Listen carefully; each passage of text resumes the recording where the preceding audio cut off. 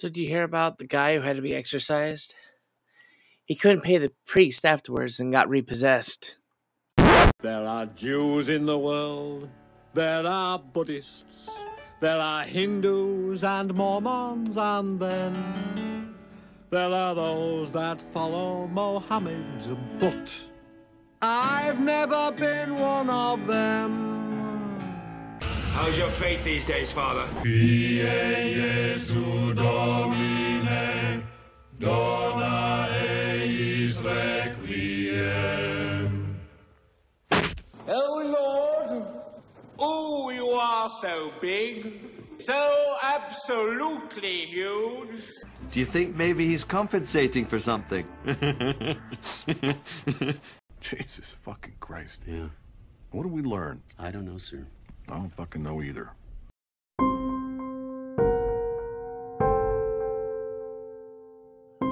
Alright, this was supposed to be last week's episode, and I worked too much. So here I am now. I want to give it to you, and then I'm going to finish doing this week's. Post that up too. Hopefully it's not too much for you guys, and hopefully you guys enjoy listening to it. By the way, welcome. If this is your first time listening, I hope you subscribe. If this is your second, third, fourth, 8th, 14th time listening, I hope you have hit those 5 stars on Spotify or given me a comment of good praise wherever the hell you're listening to. So today we're going to be diving into Luke again because year C, hooray for, lectionaries. And today it's going to be from chapter 6, verse 17, verse 17 through 26. It's kind of an interesting thing, and I can't wait to get into it with you. So first, let's hear that reading. It goes like this. He came down with them and stood on a level place, with a great crowd of his disciples and a great multitude of people from all Judea, Jerusalem, and the coast of Tyre and Sidon. They had come to hear him and to be healed of their diseases, and those who were troubled with unclean spirits were cured.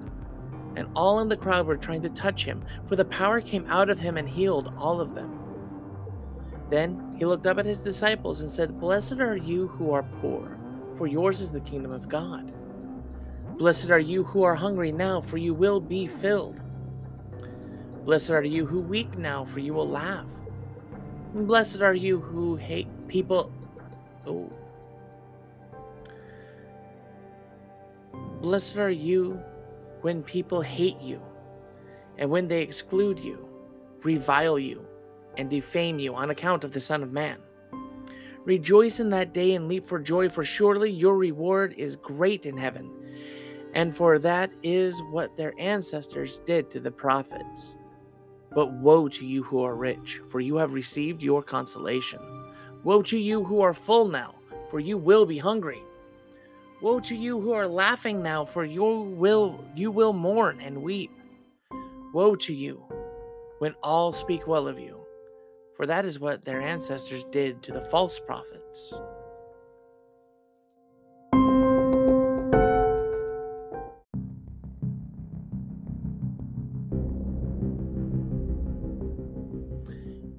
Do you see what happens when you rush through things? You completely forget how to speak and say words like Tyre or Tyre or Tyra. I should have looked it up. Again. Anyway. Let's get into this because psychiatrist Robert Coles tells a story about a poor black woman in New Orleans who sells her body almost every night to wealthy older men to take care of her 5 children. And every night, this woman also takes half of what she earned as a prostitute and gives it to the nuns who run the local soup kitchen. Now Coles asks the question, is this woman blessed or is she cursed? From her perspective, I'm pretty sure the answer is both. But from the perspective of today's gospel lesson, she is more blessed than cursed. The entire spectrum of biblical scholars, from conservative to liberal, agree that the words of the Beatitudes form the very core of Jesus' ministry. Yeah, these no-nonsense words give us his central wisdom, focused vision, and principal mandate. Both the Gospel of Luke and the Gospel of Matthew record the words of the Beatitudes, but there are significant differences in these two presentations. Matthew has Jesus leaving the crowd and going up on a mountain away from the hubbub to share these words with only a few chosen disciples. On the other hand, in Luke, Jesus is coming down from the mountain onto the plain where the crowds surge around him, trying to touch him. They're trying to literally suck them into themselves the power coming out of him. Matthew has 9 blessings. Luke only has 4. Matthew spiritualizes the Beatitudes. Blessed are the poor in spirit. And Luke is just plain more blunt. Blessed are the poor. Boom. Period. Matthew puts it all in the third person. Blessed are those. Luke brings the words home. Blessed are you, right here in the present. Finally, Matthew keeps things positive, focusing only on the blessings. Luke matches the blessings with an equal number of curses. Yeah, Luke reminds us that the opposite of the blessing is woe. And for God, both and, not either or. Ways things are good. I don't know how to put that sentence, but you understand what I'm trying to say. With God, it's both and, not either or. As is the custom in many worshiping communities, many of us respond to the reading of the gospel as this: the word of the Lord, thanks be to God, or the gospel of our Lord Jesus Christ, thanks be to God. So I have to ask you, do you really mean that today? Are we truly thankful for these words from Luke? In his very straightforward way, Jesus tells us that those who are blessed, those who are happy, according to another translation, are the poor, the hungry, the ones who are weeping. The blessed are those who are hated and excluded. And then to make matters worse, he says, woe to you who are rich, woe to you who are full, woe to you who are laughing. Cursed are you who enjoy the admiration of others. Dudes, no matter which way we slice it, we are all in that group of the cursed. And we are not at all blessed. At least, not all of us. And certainly most of us, you know. So, as the message by Eugene Peterson suggests, some of you are rich, and that's too bad. You have all gotten what you will get. So, what's going on with this shit? Let me tell you a story about a Quaker. It's a true story, too. He put up a sign on the vacant land next to his house. It read, "This land will be given to anyone who is truly satisfied." And a wealthy farmer came along, stopped, read the sign, and said to himself, you know, I have all I need as a wealthy man. I qualify. Might as well claim the land. He approached the Quaker to seal the deal. And are you really satisfied? The Quaker asked. Well, yeah, I am. I have all I could ever need. Friend, said the Quaker, if you're satisfied, what the fuck do you need land for? So, what does it take to make us satisfied? What does it take to make us happy? And is happiness the same as a blessing? In his book, Making Sense of Suffering, Peter Kreeft suggests that the modern summum bonum is pleasure, control, and conquering suffering. So, the modern drive is to pit human power against nature, see suffering as scandal, and rise above it at all costs. But he reminds us that the summum bonum of the Christian life is completely different. It's to glorify God and enjoy God forever. And sometimes that means entering and embracing a world full of suffering. In other words, happiness is not a warm puppy. It is not about feeling good, but about being good. So, likewise, blessedness is not about the good life, y'all. It's about a life that is good. Now, the Hebrew writers gave us a very simple image to understand these tensions between happiness as the world defines it and happiness as God offers it. And the image is just like a mesquite tree out here in the desert. Well, not really. The image is that of a tree planted by streams of living water, so profoundly rooted in the ways of God that no matter how violent or desolate the world around us may become, we stay connected in a profound and fundamental way. Connected to the vast oceans of God's grace. Now, suppose you happen to get the chance to go to the Middle East. The striking difference between Galilee, with its verdant, green, watered haven of the north, of what was once Palestine, versus the Dead Sea, the vast stretch of desolation, knee-deep with bare salt, just 100 miles south of Nazareth. The aquamarine sparkle of that water is dazzling with a kind of deathly beauty. But it is in no man's land, where the glaring sun and the parched earth destroy any inkling of life close by, except for like 2 types of fish and brine shrimp.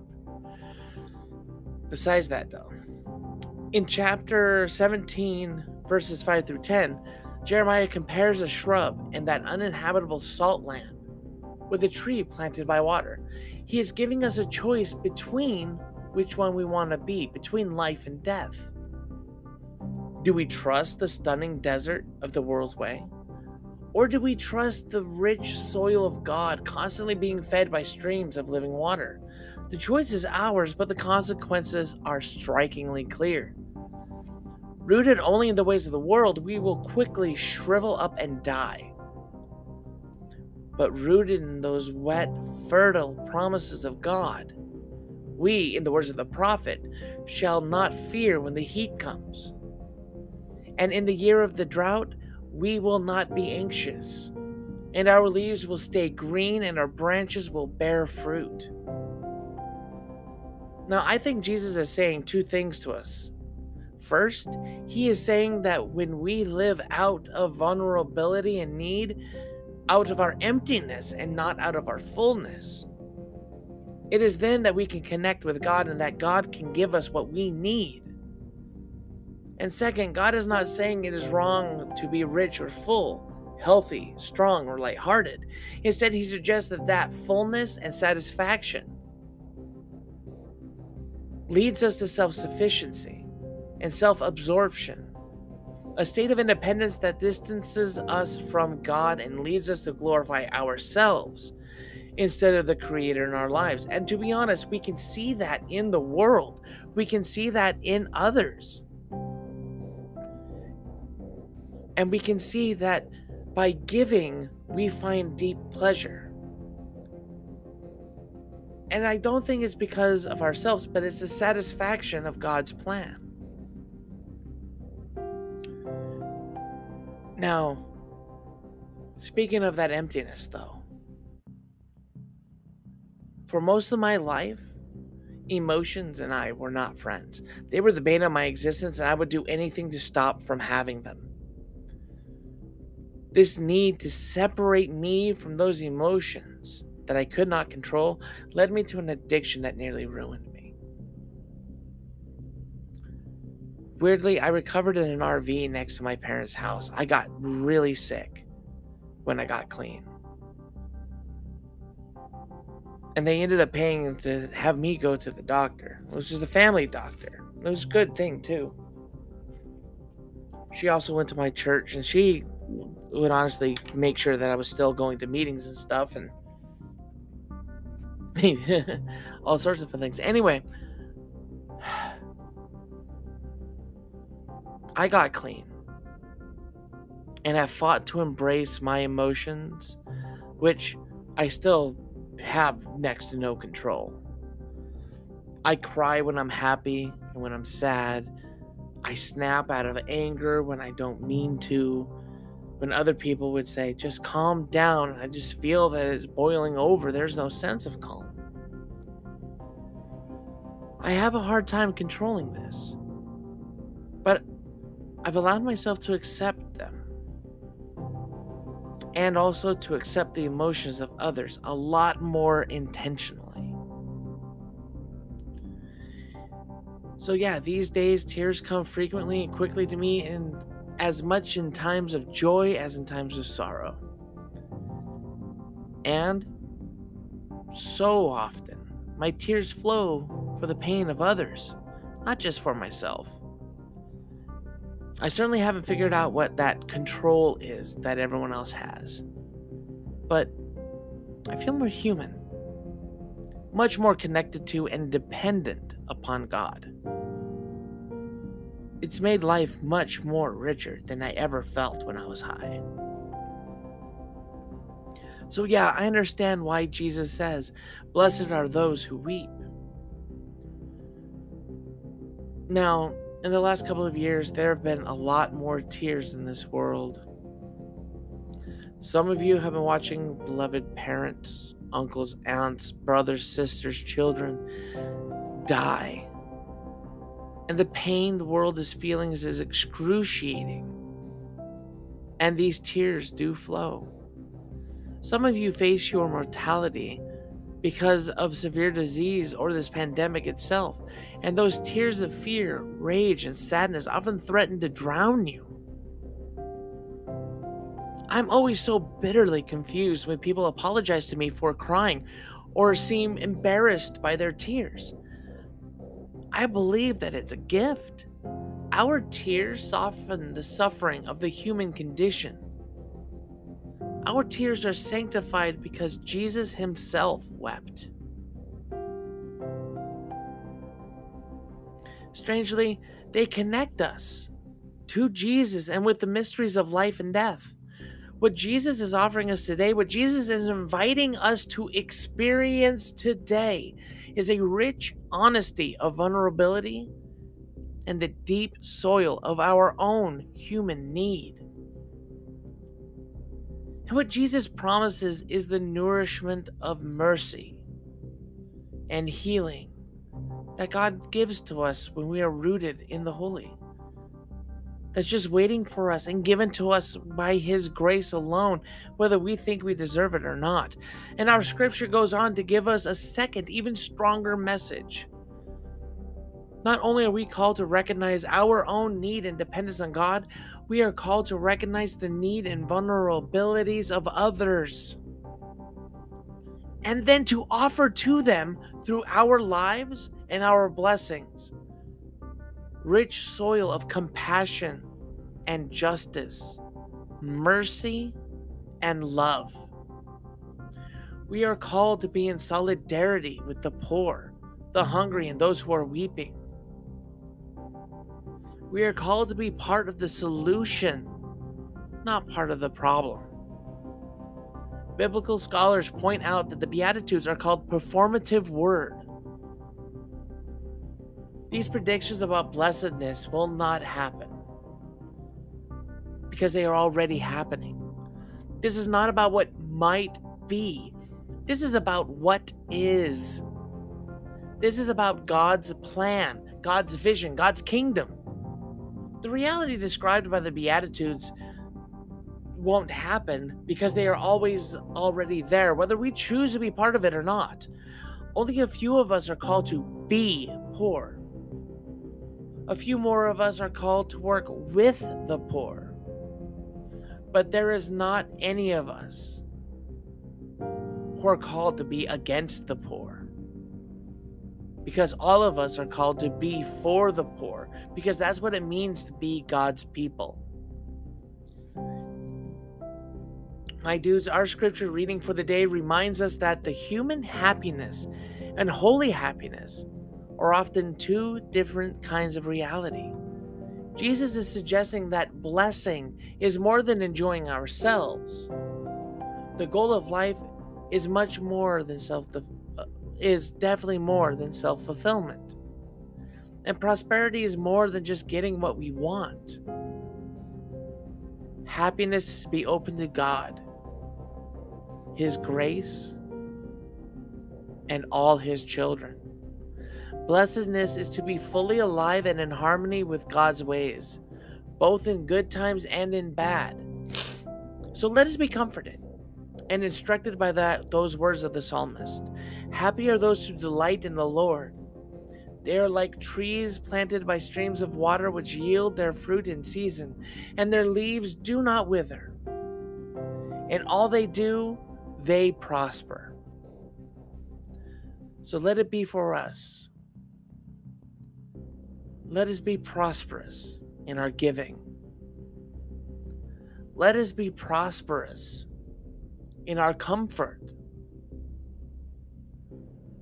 And let us be prosperous in our feeding of others.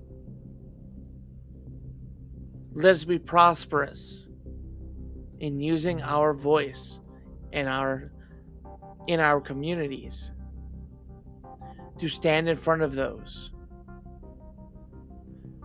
who would be mocked and hated and reviled and marginalized wherever that happens.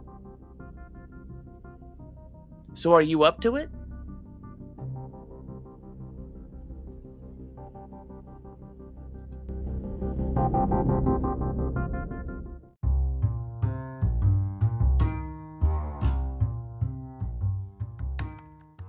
I really want to thank you all who listen to my podcast.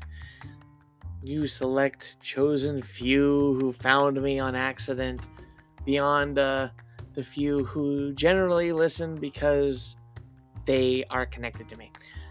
It means a lot, and I hope you go below to the description, you follow my links, and you join my community on Discord, you join us on Facebook, Twitch, Twitter, where I play games, have fun, and you can come and ask me questions live.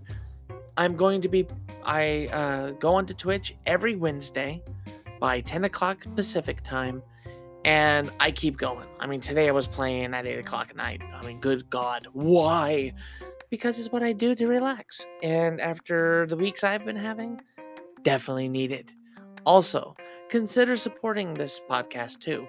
Every little bit helps, and it helps me say no to my boss when they ask if I will work extra, which means I have more time to make podcast episodes, which I really love to do. So help me give you more content. That's what I'm saying. Really. Anyway, folks, I love you. Take care. All the links are down in the bio dot whatever it is. And yeah, join me beyond the podcast. I think you'll really enjoy it. Toodles. Take care of each other. I love you.